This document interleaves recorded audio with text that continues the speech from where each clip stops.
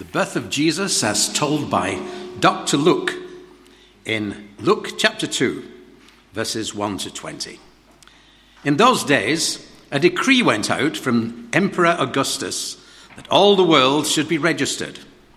This was the first registration and was taken while Quirinius was governor of Syria. All went to their own towns to be registered. Joseph also went from the town of Nazareth in Galilee to Judea, to the city of David called Bethlehem, because he was descended from the house and family of David. He went to be registered with Mary, to whom he was engaged and who was expecting a child. While they were there, the time came for her to deliver her child, and she gave birth to her firstborn son, wrapped him in bands of cloth, and laid him in a manger, because there was no room for them in the inn. In the region, there were shepherds living in the fields, keeping watch over their flock by night. Then an angel of the Lord stood before them, and the glory of the Lord shone around them, and they were terrified.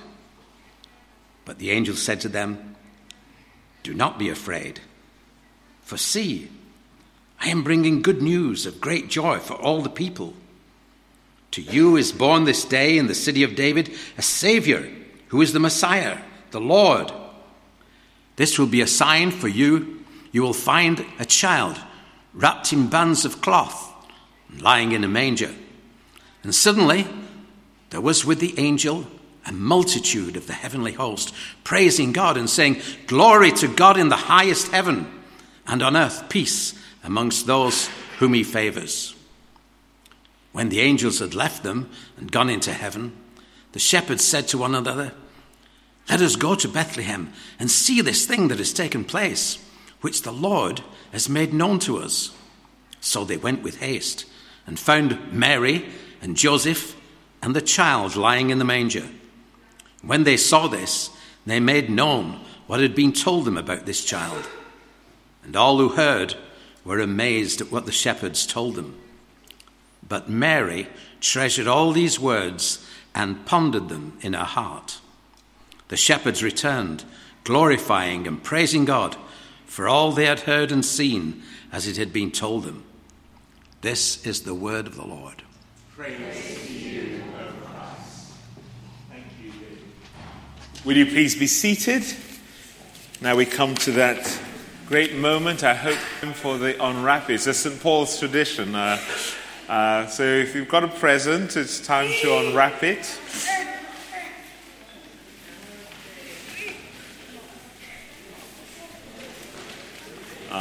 Dad over there is dishing out the presents.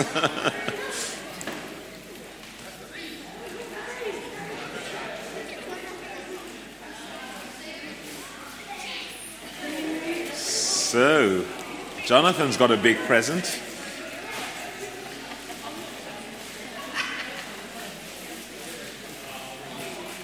So anyone want to tell us what they've got or share what they've got?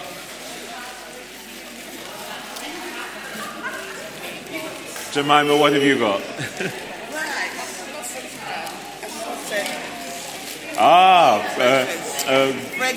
Fragrance perfume set. Lovely. Yeah. And what is this? Bath essence. Bath essence. That's lovely. Any of the young ones want to share? Jesse, what have you got? Oh, robotics. That looks very exciting. I know what you're going to be spending the rest of the day building. And lovely. What is it? It's a board game. That's right. So you're going to try and get Joseph to help you with that, and Mum and Dad. Oh, Jonathan, that looks good. Every boy's dream. Fire. It's what would you call them? It's they do the lights on the lampposts. Yeah. Any other presents? Lovely. That's nice.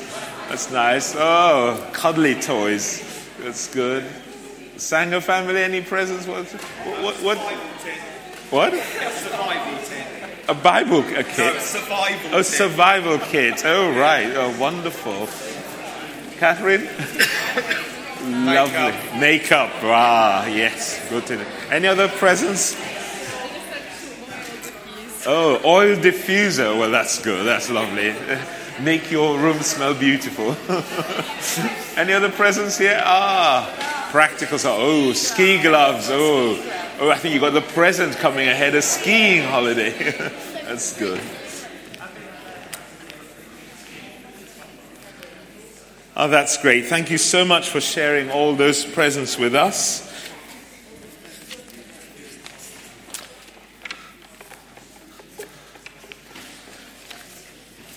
Well, let's pray and we'll have a short talk.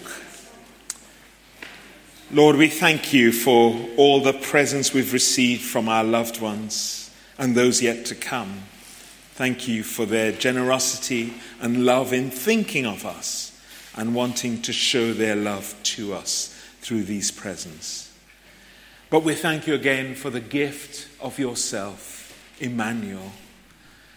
And as we open up your word, we ask that you would be with us and continue to live in us. In Jesus' name, amen. Well, some of you have had the pleasure of already opening a present, but many people, I hope, most of us, will have the pleasure of opening our own presents later on today if we already haven't had the pleasure of opening one. Maybe your tradition is that once you get home from church, you open the presents, or maybe it's after lunch, or some people it might be after, I was going to say the Queen's speech, but it's no longer the Queen, the King's speech. It's funny how these things stay with you, because all our Book of Common Prayer books have got it printed, Her Majesty, and you have to consciously remember that there's been a change after 70 odd years. But most of us will get to open all our presents later on today. Does anyone, by any chance, ever keep a present open over to Boxing Day? No, we're all too... Oh, well done. One or two. Yes, one or two people keep some of the pleasures. They're very, very measured people, very good people. Keeping some of the delights for tomorrow. Well, most of us like the thrill of opening all of them all the time, especially if it's a surprise or to make sure it's what we actually asked for. But today I want to talk about a present most of us have received, but whisper it quietly, have neglected to unwrap. You see, the most precious present we can ever receive, the very best gift, is the present of his presence. A present of his presence. The presence of Jesus in your life, in my life. Many of us received this most valuable gift when we invited Jesus into our lives. Maybe we were a young child. Maybe we were a teenager. Or maybe we were even a young adult. We said these words so similar. Lord Jesus Christ, come into my life. Come and be my Lord and personal Savior. Forgive me my sins. Cleanse me. Sanctify me. And make me pure and whole again. Amen. When we said those words, a word similar, Jesus took us at our word and gave us the most precious gift of salvation, being saved from the consequences of our sin, but also the intimately allied and linked gift of his presence in us. Emmanuel, God with us. Jesus living in us through the Holy Spirit. Now, Jesus had talked about this before he died. He'd said, if you love me, you will keep my commandments, and I will ask the Father, and he will give you another advocate to be with you forever. This is the Spirit of truth, whom the world cannot receive, because it neither sees him nor knows him. You know him because he abides with you, and he will be in you. So God is in you. And Jesus, in fact, in that same chapter of John chapter 14, says this: those who love me will keep my word, and my Father will love them, and we will come to them and make our home with them. So at Christmas, we're celebrating two things. The coming of the baby Jesus, bringing us the gift of salvation, but equally as important, the present of the presence of Jesus. It's kind of a tongue twister, the present of the presence of Jesus. But it's well worth remembering. You see, I said at the beginning, most of us have not yet unwrapped this most precious present of the gift of Jesus, the gift of the Spirit.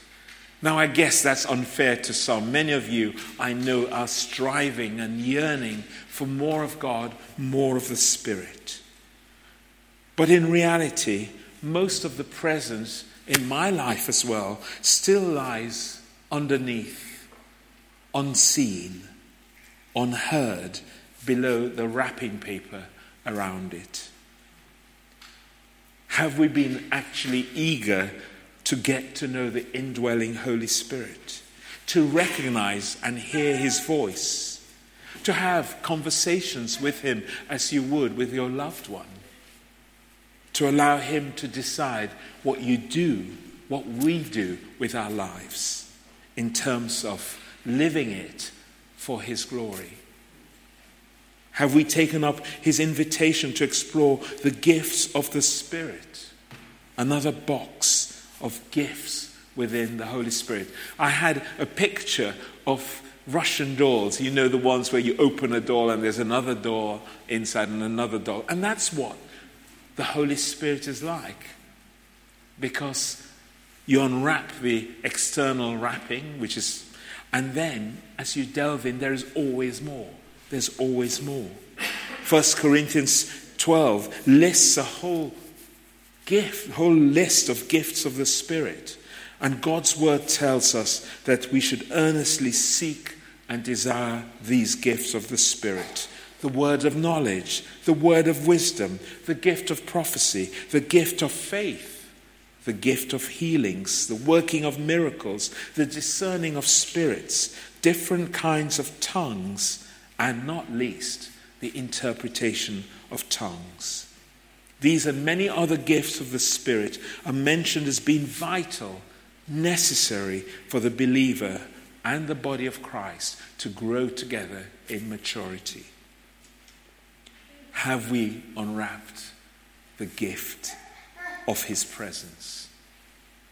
Do we actually seek and desire his presence to be evident in every area of our lives? Do we actually want to be obedient to his call to seek him with all our strength? I know I find it difficult, and I guess most of us do, but there is no other option. Are we seeking him, even if it means sacrificing the things we hold dear, our jobs, hobbies, ways of living, because we know that his ways are better and that he may be calling us to live alternate lifestyles. Jesus has given us the best present ever, the present of his presence to live within each believer. Isn't Christmas the time to celebrate his coming by vowing to unwrap his presence in your life? By seeking to know him better, learning to listen to him. If you've never heard his thoughts in your mind, learn to listen to him.